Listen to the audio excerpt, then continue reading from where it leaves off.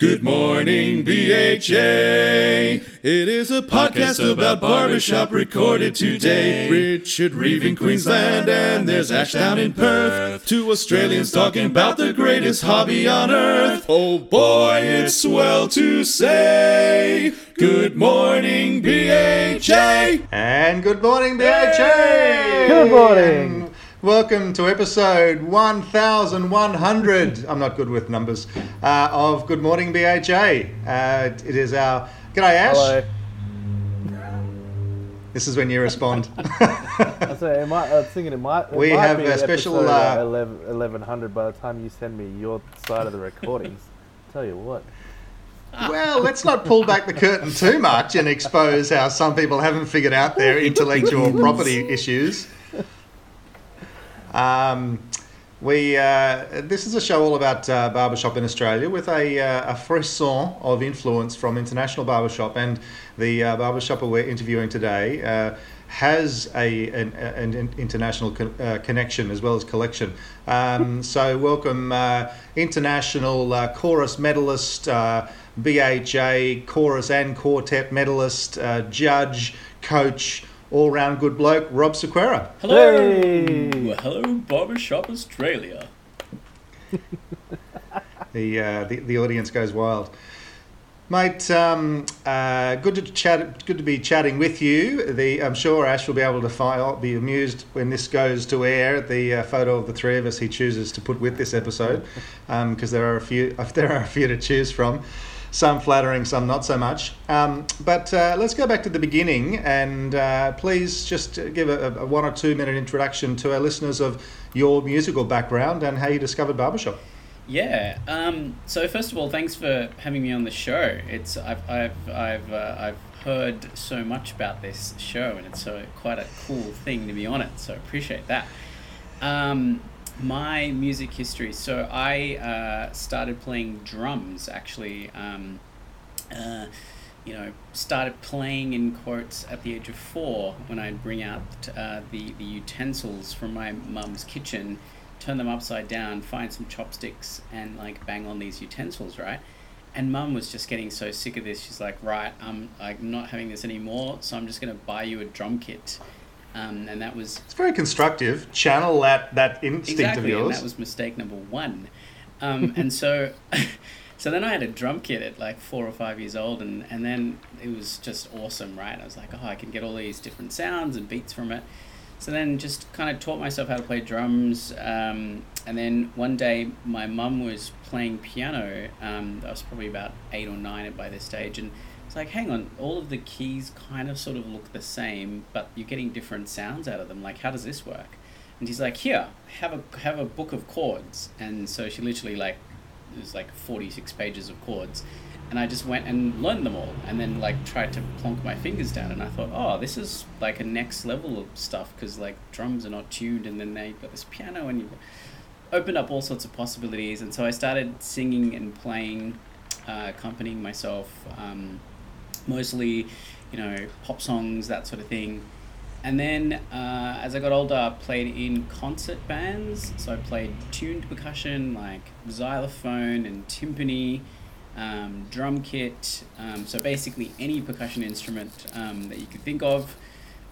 Played in an orchestra for a little while. And then out of those groups stemmed a group which was basically like a quintet. And we were just doing like jazz around the traps, and so we were playing at all of these cool little jazz bars around Sydney, and I was playing either drums in that or keys and singing, and so that was a lot of fun. And then America came along and said, Robert, come to America. And so I went over there, and in this... Was this work-related? Work-related, yep. Can I say that this was when America was... more normal than it is today? I don't know if I'm allowed. You can say that. If I say whatever you like. Hello, American friends. And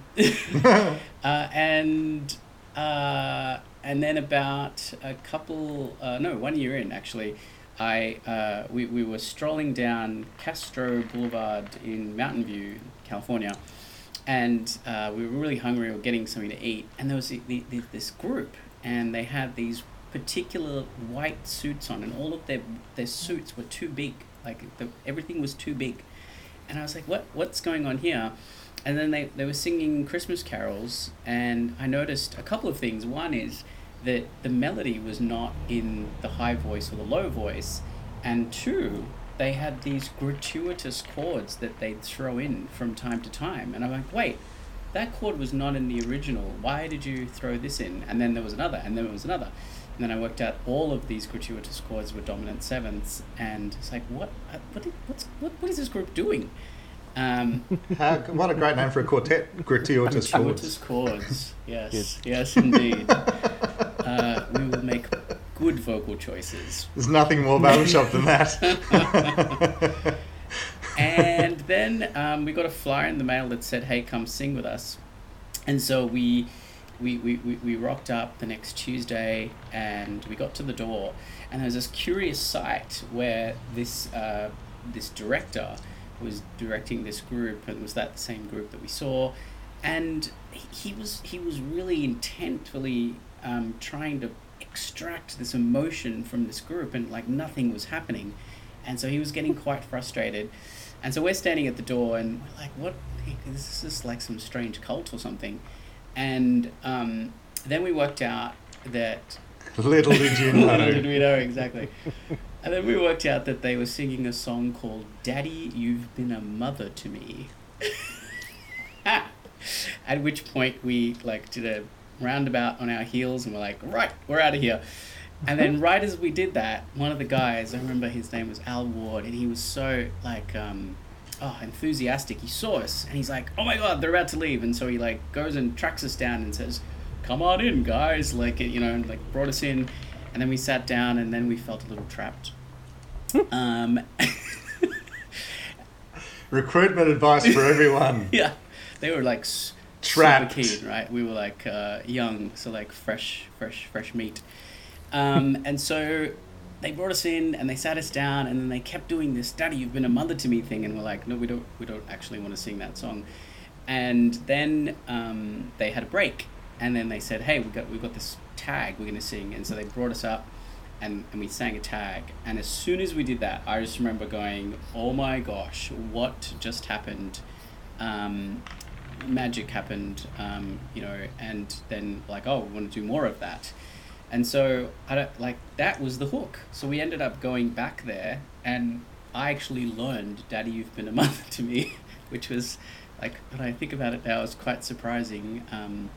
But yeah, and that was the start. And so then went from there, became the. So a bit of an interesting observation there, perhaps, that as far as choruses are concerned, just a reminder for us to, you know, conduct ourselves. What, you know, one of the priorities we have when we plan or conduct rehearsals is to have member enjoyment, and, you know, we have a longer term musical plan, etc., etc. But always just have in the back of our mind, one of them is if a potential member, or, you know, just a non-member walks in, what is it that they're going to experience, and ideally make that something attractive. Absolutely. And I think understanding whatever you're doing, whether it be having a chat, or whether it be doing duets or whatever. Yeah, and understanding who your audience is, right? Like if you want to attract younger people, and you're singing songs that aren't going to attract them, then change, right? And make a change. Like, that's probably one of the most frequent questions that I get asked here is, what about song choice? And, you know, folks are going for really hard songs, tricky, intricate songs, where sometimes often something simple, maybe even in the doo-wop space, is pretty cool that you could start with and then introduce some of the other hard stuff. So yeah, I 100% agree. Like, know your audience and know the song choice, the choices that are going to attract the audience that you want to attract. Yeah, so then from there, became the lead section leader of that group. And then there was another... In about 2 weeks? Sorry? In about 2 weeks? Yeah, like you're breathing and moving. When can you start? Yeah. And then there was this other group that... President? No? Okay, what about a section leader? That's right. Hello, all section leaders out there. We mean no harm. So then another group started, and then this group was all about like taking it to the next level. And so I joined that one, and that was Voices in Harmony, and that was an incredible ride. I remember the director of Voices in Harmony, Dr. Greg Line. He said to me pretty much in the first few weeks, this thing that we're doing, it's going to ruin you forever, Rob. And I was like, and they were right. Scary. And they were right. Exactly. And look at me now. And the what he was getting at was the difference between equal temperament and Pythagorean tuning, and the tuning systems we use in barbershop, which are more accurate than the piano. And there's this great book out there for folks who are interested called Why Equal Temperament Ruined Harmony and Why Do I Care? And it's a great walk through history about tuning systems and how we landed on this equal temperament thing, and how everybody thought it was a great idea, when in fact it's a horrible idea for harmony. And so Barbershop fixed that, right? And they said, look, you can tune the perfect fifth, and you could do it in this way, and as a result you get all of these overtones, and everyone gets really happy and sings tags till 3 a.m. and makes really great vocal choices, right? Like that's and doesn't annoy anyone else in the hotel. Doesn't annoy anybody else, and certainly doesn't get you kicked out of anywhere, for sure. So where did I get to? So that was Dr. Greg Line's. So just going to your first group, you obviously by then you've done a lot of music. How much was harmony singing something that you were dying to do, or did that grow on you as you did more barbershop? Yeah, it was always a thing. So my mum and I, when I was learning to play piano, I would sing the melody, or mum would sing the melody, and I would always harmonize, and they would all be thirds, right? Like it's just sort of very simple harmonizing. So it was always a thing, but you didn't try to sing constantly a semitone away? That's always a good one. Not that I can remember. Glimpse into the weeds. And then, without airing any dirty laundry, did you move towns, or were you looking for a high level group, and that's how you found your Greg Lyons group? Yeah, so it sort of got to the point where it was fairly clear that the group that I was in was at a particular level, and they were having a lot of fun singing at that level.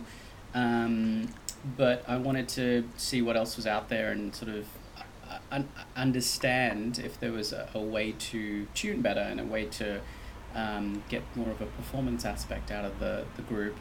I also started discovering groups at the time, like the Ambassadors of Harmony, that sort of said, like you can have a chorus with people of differing ages, and still approach harmony and vocal placement in a way that you can tune, right, to a very high degree. And so I was like getting curious about this stuff, and then once Voices in Harmony formed, I got introduced to Westminster, and then everything else kind of paled in comparison, right? Pales, yeah. So Voices in Harmony is relatively new group, like not decades old. No, it was 2004 perhaps, something like that. Mm-hmm. Yeah. Interesting. And we're up in the medals in the late 2000s, around 08 sort of time. So they really hit the ground running. It was very quick, yeah, and obviously. Now, Greg had previously been MD of Masters of Harmony, is that correct? So he had won multiple golds with Masters. Did they bring Greg in to make sure that this was a high-level group? Yeah, so he was specifically selected, right? And I think there were a few people that sort of knew him, and so they were like, hey, come to the Bay Area, and we can have this group. Ended up being 103 people or something, that is quite sizable. So that was the allure. The other thing about that was there were a couple of existing groups in the Bay Area that were striving for sort of this level of singing, and they sort of folded together to make the bigger group. So that's kind of how it was born. Interesting. And so tell us, we've got plenty other to discuss, but tell us about your initial competition experience and being introduced to the barbershop culture and going to international and medaling. I mean, that's all pretty exciting. Yeah, it was. It was at the same sort of time I was singing with a couple of quartets as well, just trying to get better as a singer. Understand the functions of lead and tenor and baritone and bass. I had to get close to the mic for that one. And to just understand the different functions, understand what it took to be to sing lead and what it took to sing baritone, and so it was all very fascinating. It sort of fed the geek side of my brain, which was good fun. And so that. So you really are a secret baritone. Yeah, for sure. It's like I tried to suppress it from time to time. Just to make sure. Yeah. Sorry, what was the question? So you were singing in quartets to learn more about the genre, and your experience of being introduced to competition, particularly going to international, which most barbershoppers don't get the opportunity to do and compete, and then medaling, which again is only the tip of the iceberg. Yeah, that was quite special. So I think by that stage I was sort of assistant director, lead section leader, and so I had sort of a part to play in the performance element. In coaching the leads. We had a lead section, that's bigger than my current chorus. It's like 30 guys or something. So it was doing everything at a different scale, understanding how to teach to a wide variety, to really accelerate the learning process and accelerate the outcomes, right? Like and what we found was, for that chorus, if we just set the bar really high, 95% of people would just go okay and hit that bar, right? So, and sometimes exceed the bar, which is awesome. But yeah, like getting out onto that international stage for the first time was undoubtedly the most terrifying experience. I remember being in the front row, and we were doing this weird choreography. I know, it went like. You were doing some of this, I remember, in the DVD, 2008, I think it is. Yeah, we actually got called out that year for as the thing not to do. Excessive jazz hands. Yeah. The presentation category at the time took offense to that. Said, no, this does not match the intent of the music. And for the presentation category to say that at that time, it must have been quite... egregious. Yeah. Quite something. So, so it was terrifying. Like, I remember being sort of at the apron of the stage and all of the sound disappeared, and I was like, did everyone stop singing? And then you just had to continue, right, and do the thing. So it was a lot of fun, and then, Now, you had been to international before you competed, so at least you knew what it was about. Yeah, so my first time at international was when Real Time won. Was that like 2005? 2005, yeah.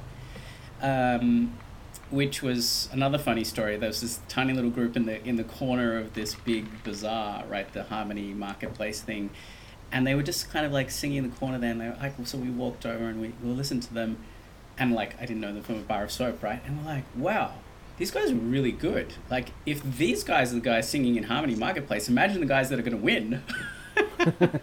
And they were Real Time, or they won.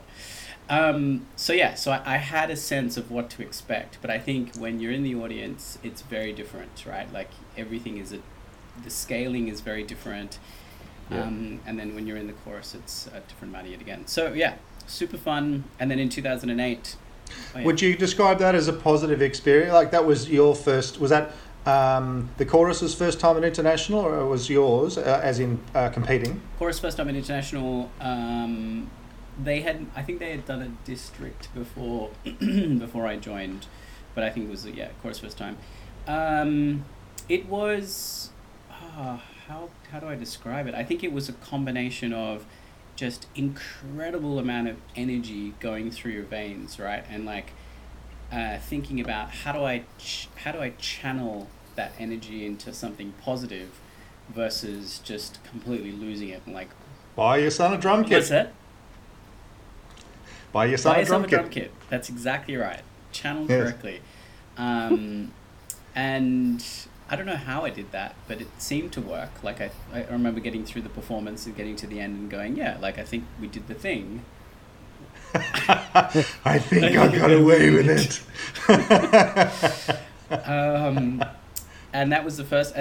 But was the vibe in the chorus that it was a successful outing? I mean, obviously you did well. What were the expectations going in, and were you proud when you walked away from convention? The expectation was super high. The expectation was to medal first time out, which we did not. Mm-hmm. And so as a result, it was quite a contentious thing. But then we kind of regrouped and said, how do we take it to the next level? I mean, this was at the time where, it was a sort of an 89, 88 that kept you out of the medals. Mm-hmm. And groups that were winning were around that 93, 94 mark, I suppose. Even 92, yeah. Yep. And it seems like 88 to 92 is not a big distance, but it's huge, right? It's as you approach that upper echelon, it gets harder and harder. Extraordinary. So, and now you've got these young whippersnapper upcoming choruses like 08 and KVU scoring 92s and coming third or fourth rather than coming first. That's right. I think part of that also was they gave permission. I remember really clearly they gave permission to the judges to say, if you hear 100, write down 100, right? Mm-hmm. Which was not the case prior to that. There was a definite sort of a, hey, leave some sort of score in reserve, if you will, right? I remember hearing Westminster sing The Way You Look Tonight and being in the audience, and I had an out-of-body experience. I just remember thinking, there is no way a group of more than 4 people can sing with that amount of precision and musicality and intent and passion and do all of those things at the same time. And I think what Westminster had probably about somewhere in the vicinity of 40, 50 guys at the time, probably. Yeah, I think so. Yeah, and so it blew me away. And so that was now the benchmark, right? We're just like, that is the new normal for us. And at the time, Westminster didn't win. It was hugely controversial, but vocal majority won. And that was 06, yeah. And the whole audience was just like, no, Westminster won this, right? And so that was the year where they were like, no, so this is a different type of group. So they recalibrated the judges, and then about a year after that, they also said like, yeah, look, we can give out 100s. That's totally fine. So I think that changed everything, and so now I think. And as you say, it's only been bit over a decade since the champs have gone from winning with basically low 90s, around that 91, 92, 93 mark, and of course almost every time, not every time, but almost Westminster's gone back. They've broken the record, and therefore other groups, the ambassadors and VMs have upped the ante as well. And yeah, you don't average 97.7 without scoring some 98s and 99s and possibly some 100s. It's just absolutely extraordinary. And I think possibly I haven't studied the stats on it, but 76 trombones by ambassadors may have started to break this mold, because in the presentation category they of course got 300s and 2 99s, and so they obviously backed the judges up against the wall, and they were just like, I got nowhere to go here. I just have to write down 100. That literally blew my mind. Yeah. We were we were on stage like 2 groups right before ambassadors, I think, or the group before. Like it was like right before, and we literally like just legged it over from backstage to make it back into the auditorium to watch that. And I just remember watching that in the audience and just like my mind was literally blown. Like the moment where they set up that little facade, and you know you're like paying attention to the quartet singing a full octave higher than the score, literally, and then the curtain opens and they come out, and then it was like, you know, the sort of the first signs of musical theatre as well, which was amazing. It was quite something. So much more to talk about, but I do just want to take a minute. You mentioned when you heard Westminster, probably every time, but let's take 06, and you talked about how could a group of more than 4 people, as in a chorus, sing with such precision. I think we've all heard groups that sing with really, really good precision, and whether it be quartets or choruses, sing in tune. But what's the difference between an 84 where the chorus or quartet is singing really in tune, but there's just something not engaging about it compared to someone singing a 94 and you're white knuckling on your seat? In your opinion, it's alcohol. Listeners, we got 25 minutes into the podcast before he mentions alcohol. I thought we were doing quite well. Proudly brought to you by... Secret is revealed. Secret is revealed. It was certainly alcohol with the music team, like no doubt about that. So I think the secret, honestly, is in approach, and it's the difference between approaching singing and approaching performance from a heart space, so understanding the meaning of the song, understanding the subtext. Real Time talked a lot about subtext. It's like, yeah, we're singing these lyrics, but what do we want the audience to really feel, right? And it's like groups that approach from that perspective have a different feel to them, like, and then that seems to be a consistent thread across all groups that are scoring in that sort of upper 90s kind of area. There you go.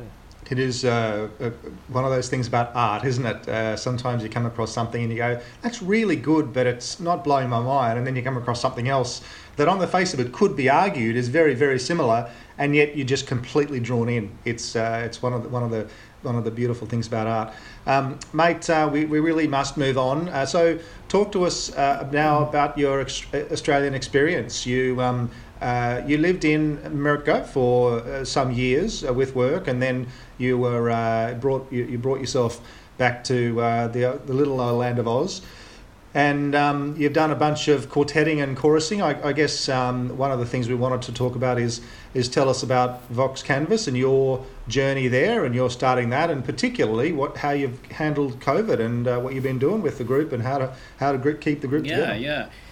So came back to Sydney, came back to Australia in 2010, and the first thing I did was search for barbershop groups, of course. Right. That's like the first thing you do when you... As you do, go to yeah. Place, right? And yes. To my astonishment, actually, there were 5 of them, 4 or 5 choruses. And in fact, those 4 or 5 choruses were in existence when I was living in Sydney prior to going to California. So literally a really well-kept secret.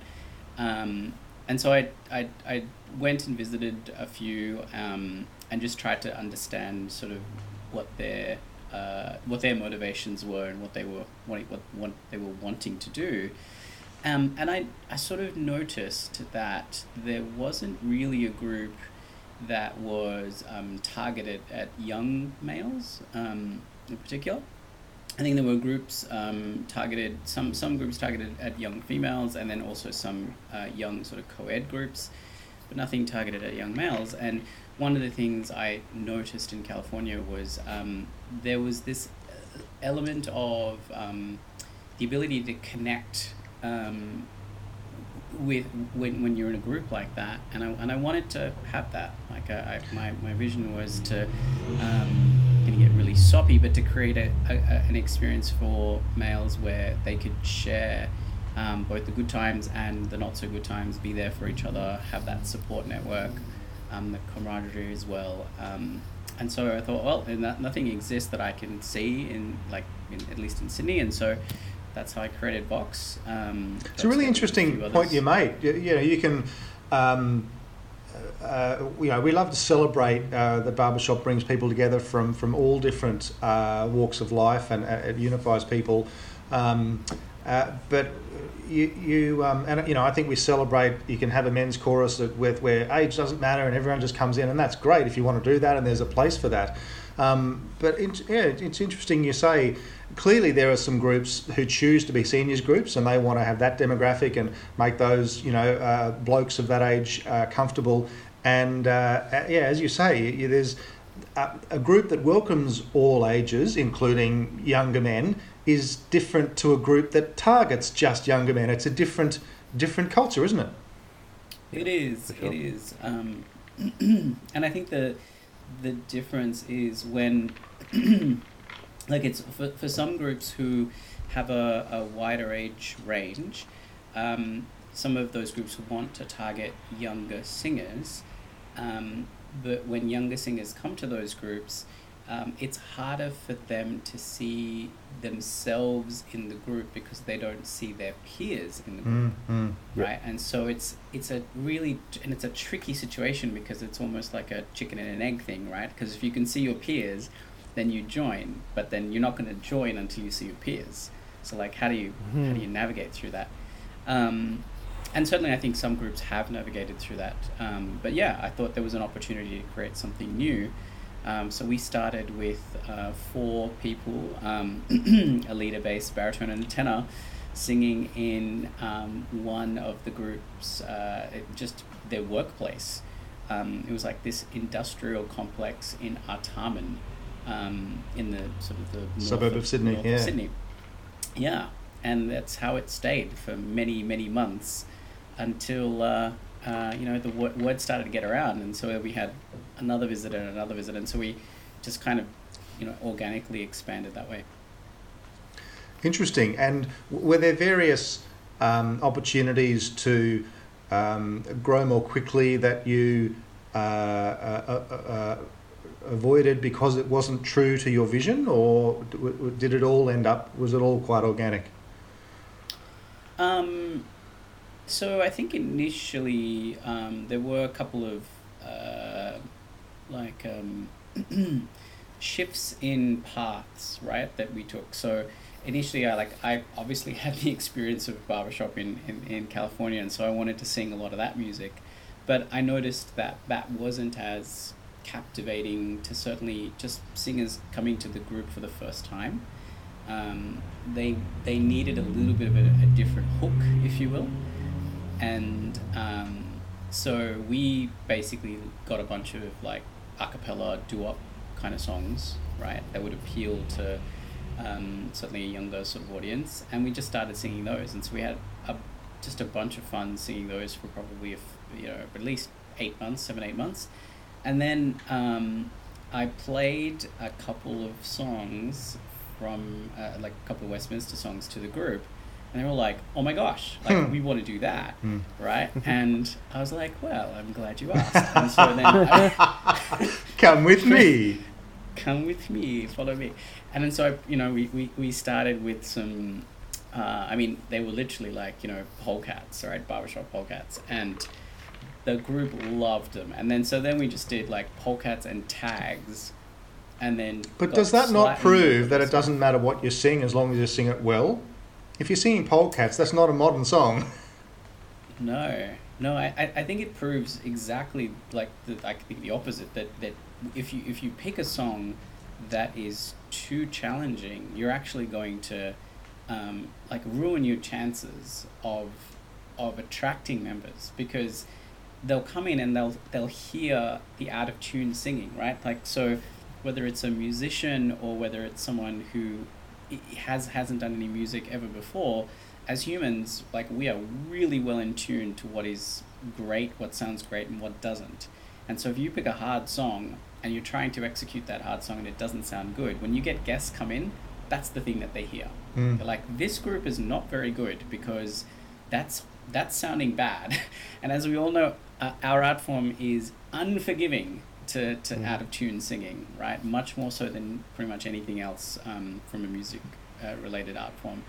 So the trick, I think, to your point, Rich, is pick a song where you can be successful, where you can get the joy of those chords lining up, and it becomes about that. And then after you've got that solidity, then move on to something that's potentially a little bit more challenging. Yeah, and so what you're saying is whether it was a modern song or not, because those weren't modern songs. It was the in tune singing, and it was allowing barbershop to be seen, or in this case heard, in its best light, in tune and with with the beautiful harmonies ringing. It was the harmonies they fell in love with from songs 100 years old, and then you started broadening the repertoire.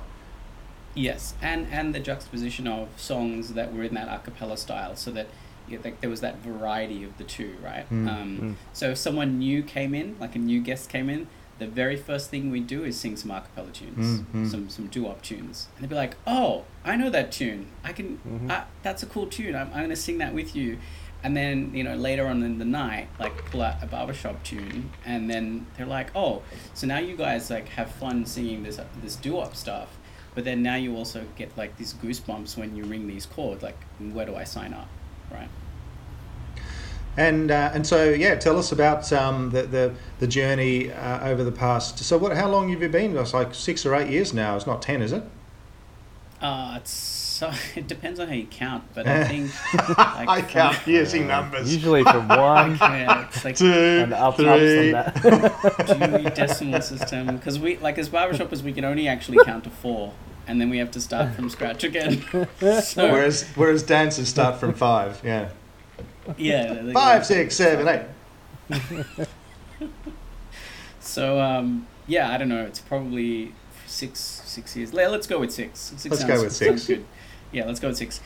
I'm sure there's going to be at least 3 people from my chorus that will listen to this and say, "No, it's not 6." At least they're listening. 3 listens. All right. Yeah. Hi, Mom. New record. And so, what was the question?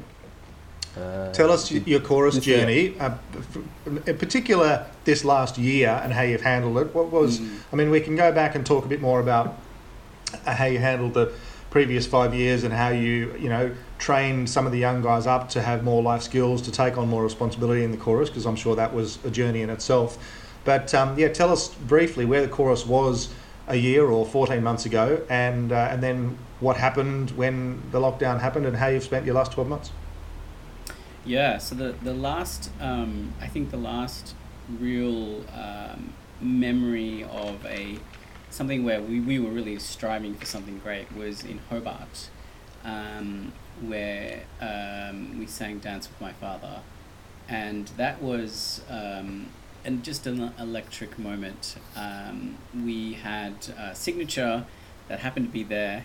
We didn't actually plan it. We didn't say we're going to sing Dance with My Father because Signature were going to be there, but we just sort of just happened organically. And then Daniel, the lead of Signature, sort of heard us, and then he coached us a little bit that weekend, and so it was amazing. And so we went on stage, and it was one of those moments where the group just said, right, we're just going to take a bit of a risk here. And it was very emotional and quite a highlight, right, to get to a point where we were able to do what we did, and it was just mind-blowing. So that was great, and then we were sort of getting ready to kind of get into the next year and building plans, and then COVID hit.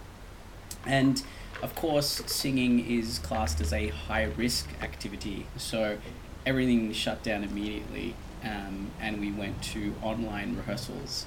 And I can, sadly or happily, I'm not sure which, report that online rehearsals were a complete disaster. I think a lot of people understand or interpret online rehearsals being an online version of rehearsal, but you can't sing with each other and hear each other online. It just doesn't work, which takes away kind of a fundamental point of rehearsal. Yeah, and so and we tried for, I would say, maybe a couple of months, maybe a little bit more than that, But it was super clear that it basically became a drinks with the boys session, and I was like, yeah, this is not entirely what we were going for. So we stopped that, kind of polled the group a bit, and everyone said, look, we're keen to come back, but we want to ring chords, and we can't ring chords on Zoom, and so let's just not. And so we just stopped rehearsing for ages and ages. And then as the cases dropped in New South Wales, we started to get together. And so now I think what's happening now is we're kind of in that sort of building phase, right? Where we're trying to figure out, okay, so are the cases completely gone, or are we, like, is another case just around the corner that's going to, like, shut everything down again? So I've been talking a little bit with the music team about, like, doing this reset and saying, okay, we're going to reset Vox as of this date, and and go back to, like, you know, what we were doing before and the plans and everything around that. But it's genuinely hard because I could pick that date and there could be a case right before or right after that's going to put a kibosh on that, right? Yeah, so, right. But at the same time, like, I don't want to wait too long, so it's sort of an ongoing conversation as to how we navigate through it. Do you have a sense of how many of your members are drifting away because they don't have barbershop right in front of their faces, and how many of them are actually, you don't realise how much you love something until it's not there? How many of them are actually really missing it because it's not there? Is there some combination of the two? Yeah, I would say there's probably about 20% that have moved away, and just because of COVID and the changes in lifestyle and all that sort of stuff, they've actually just kind of chosen to move away from the city. So a number of them have ended up in, like, regional New South Wales. Some have gone overseas, you know, so they've sort of taken the opportunity to do different things. Well, that's a bit different, yeah. Actually, literally moving away from, yeah. Yeah. That'll ruin rehearsal commute, yeah. Yeah, which is kind of interesting, right? Because I think Sydney is probably a little different because of the higher cost and such, and so you've got, like, you know, people that look at this opportunity and say, okay, well, I can have a similar lifestyle, but maybe perhaps without the higher cost, and so, like, you know, moving to regional New South Wales, for instance, is a way to do that. So, like, some of those folks have said, yeah, we might come back as well. But I do think there's this level of just genuine loss where we've lost people that have just kind of moved away, and it's about now how to rebuild some of that. And so you've clearly given a fair bit of thought to when you will start. Do you have much of a sense of what the vibe will be? I mean, will it just be, you know, like getting back on the horse, or you just won't know until you get in the room and have everyone together, or? We've had a few rehearsals here and there just to kind of give us a sense, and I think what's true is there've just been a lot of people that haven't been singing, so it's as you both know, it's very much a, you know, use it or lose it kind of thing, and so there's going to be some amount of homework and building sort of that vocal apparatus. We call it the Vox Canvas sound, but it's, you know, it's a particular type of approach to singing, I suppose, and just in the rehearsals we've had, sort of onesie twosies from time to time, it's been clear that it's been harder to get to that target, whereas before that was just our home base. It's like, that's our sound, right? So more homework at home for guys, and then just probably a level of, like, we were thinking about maybe like a Vox University, so that when people come back, we kind of put them through like a series of sort of classes, if you will, to get us back on track to where we were before. Oh, well, good on you and good luck. Mate, one of the other things we wanted to touch base with you on was your judging and coaching. Tell us about how you decided to become a judge, and tell us about briefly how you, because time is running away with us, how you chose singing, because clearly you're qualified to be a performance or a music judge as well, and tell us what you've experienced as you've travelled around the country judging and coaching, and what are some of the key themes and most encouraging things, and some of the the challenges or pitfalls that keep recurring, etc. Tell us about your experience there. Yeah. So I think it sort of started when I was in California. I was very humbled and extremely curious about this whole judging thing. Right? It's like you're taking something that's fundamentally art and trying to apply some level of science to that art, right? Like, how is this magic? Like, what magic is happening here that allows you to do that? And it was particularly striking to me because there seemed to be a set of people that had all agreed that this was this particular science that we were going to apply to this performance.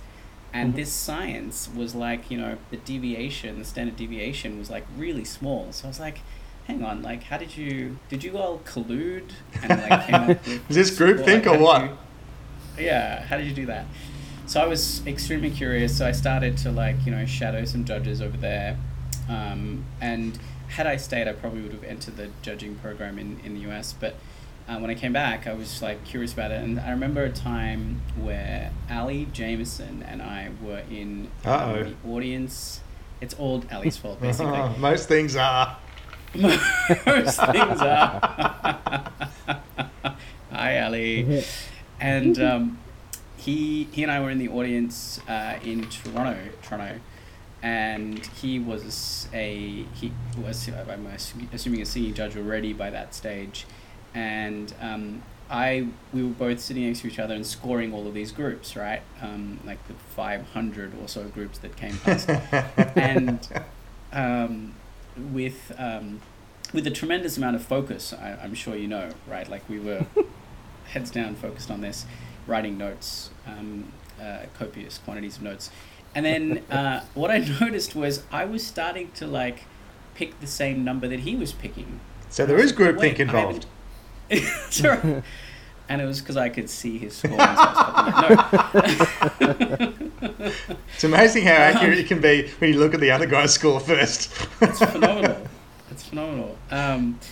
So then I thought, maybe I should give this judging thing a go. And then I really actually don't know how I got invited to be a judge. Some magical group thing happened, but I made it to category school. That was when it was in Sydney. Was that with Rob Mance? Sorry? Was that with Rob Mance as your instructor or Steve Scott? It was with Rob Mance. Yep. And then apparently passed because apparently I was doing the good scoring thing, and actually David Reed was copying my scores, which I'm convinced that's how he passed. So we were just kind of passing the favor on. And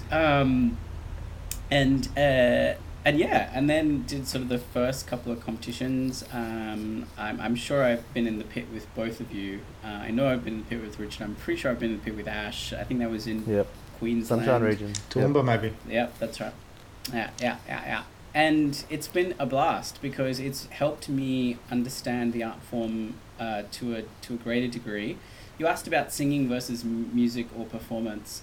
I remember one of the music judges in California or in the US said that you had to count the number of dominant sevenths, and if you had less than this number of dominant sevenths, then it was not barbershop. And admittedly, that used to be the official rule, didn't it? Yeah. It was like 30. Talk about taking a mathematical approach to art, yeah. Mm-hmm. And I was like, no, I don't want to be a music judge. That sounds like way too much work. And then the performance category, when it was the presentation category, I just didn't agree with it. I remember just going, I don't agree with this. I don't understand. I have a lot of respect for the Masters of Harmony, but some of their performances, they would score like a 91 in presentation, and I was like, no, I don't agree with that. So that. And has the shift from the presentation, we're running out of time, but has the shift from the presentation of the performance category acknowledging that some of the stuff barbershoppers used to do and used to reward being fairly square wheel and sort of shoehorning things into a performance, is that consistent with your observation? Yeah, it's much better now. I think we've come leaps and bounds, like, you know, not even linear, like it's like an order of magnitude, I would say, where we're starting to reward the right things in the performance category, which is really great to see, like super great to see. And it was always about like this, well, if the singing is this level, then you can't possibly have a performance score or a presentation score that's higher than that, because it's all about singing. And so then my thing was, well, why have those judges anyway, right? Like, which I'm sure every singing judge thinks anyway. Secretly, that may or may be the case. I cannot confirm nor deny. Confirm or deny on the record. I certainly can't confirm nor deny that we call them sparkle pony judges like that. That's it's a badge of honour. It's bad. So what have you noticed as you've judged around Australia and coached around Australia? There must be some encouraging things and some common pitfalls you see recurring. Yeah, so I think coaching and judging around Australia, I've definitely benefited from that. I've learned a lot from that, and I hope others have learned as well.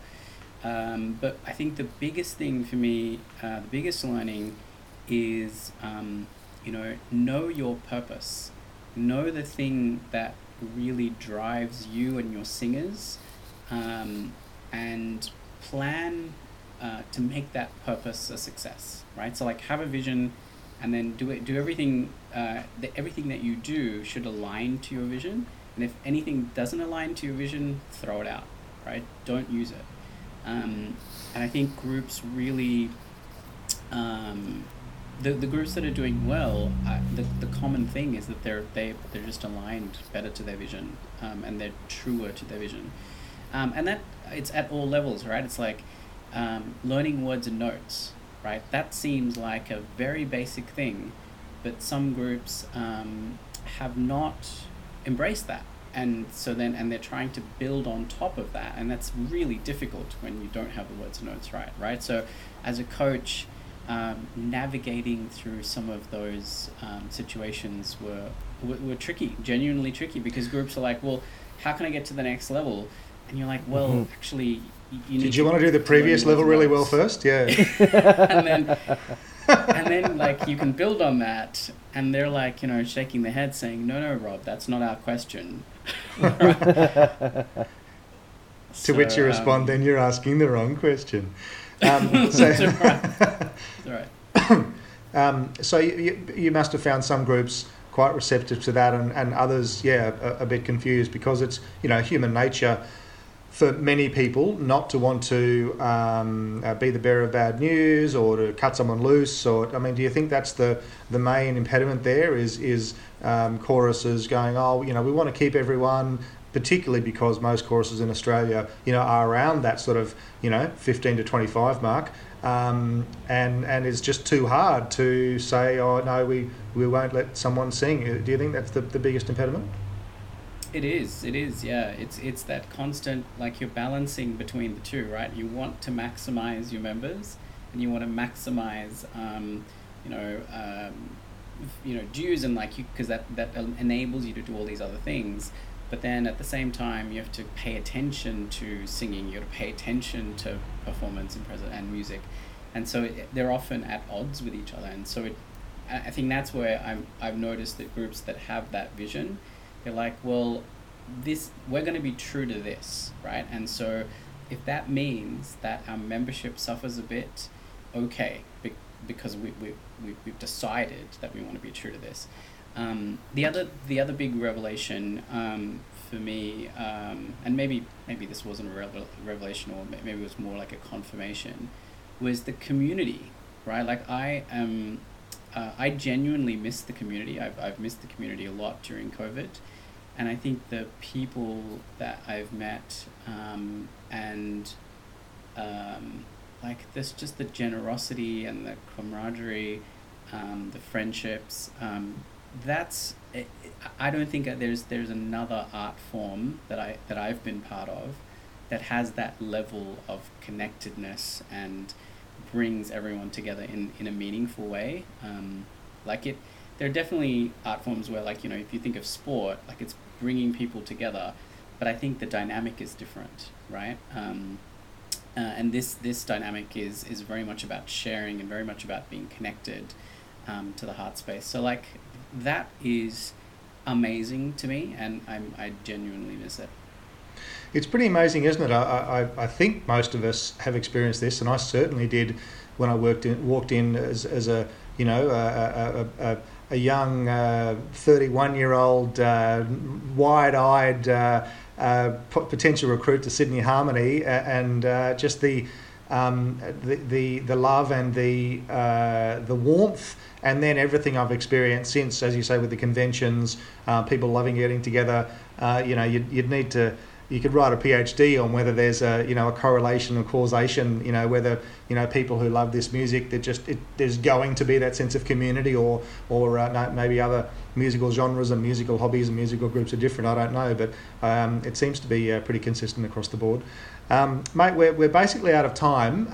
So Ash, would you like to ask my favourite question, or shall I? What would 2005 Rob say to 2021 Rob? It's the other way around. About. No, wait, no.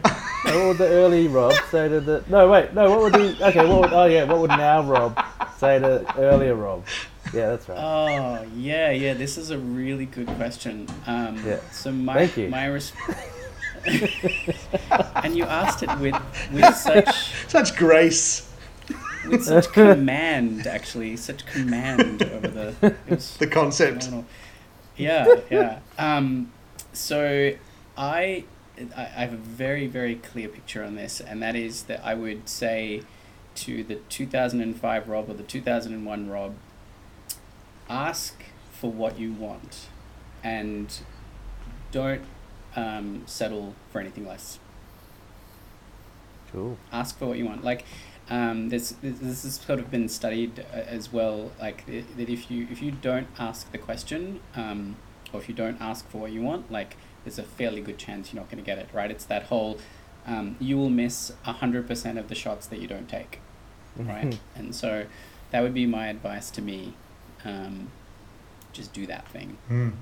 Take the shots. Take the shot. And if you miss, you miss. And that's one of the things that I coach today, that try to kind of get that sentiment across, that if you get the word wrong, or if you get the note wrong, it's fine, but be confidently wrong, right? Like, just sing from your heart and be confidently wrong. If you are not confidently correct, like, that's not a thing. Like that's not compelling, right? It's like, I think that you sang the right note, but I'm not entirely sure. But because this is not that commitment and that confidence. So I think that's a big thing for me now, and I'm like looking forward to the future, and looking forward to like how we can like come back as not just a chorus, but as a community as well. Well, let's see if we can't in the judging pit together. Absolutely, soon enough. Let's see if we can't be that the glass half full, come back from this time off that none of us anticipated or asked for, and say, okay, well, it was what it was. Let's sort of wipe the slate clean, and what do we want to do now? And let's get the magic back, mate. Thanks for your stories, and thank you. I know you've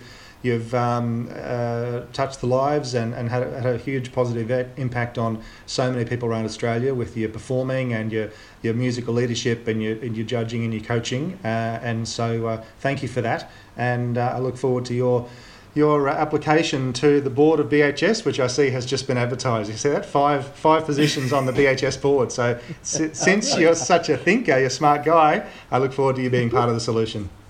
Well, yeah, like the application is basically writing itself, so I don't just send in this podcast. Just you're a shoo-in. That's right. here's my podcast. And I just wanted to say thanks to both of you. I know that I don't know who came up with this idea. Ash did. But Ash did. It's a really cool idea, and it's like a way to sort of get into people's lives and people's stories, and like maybe pull out a little bit of the nuggets from there. So yeah, thanks for putting it together, and I hope that you interview more people, and I look forward to listening to those. That's the plan. A bit of oral history. Thanks, mate. Have a good day. Bye. Thank Thank you you. very much, Rob.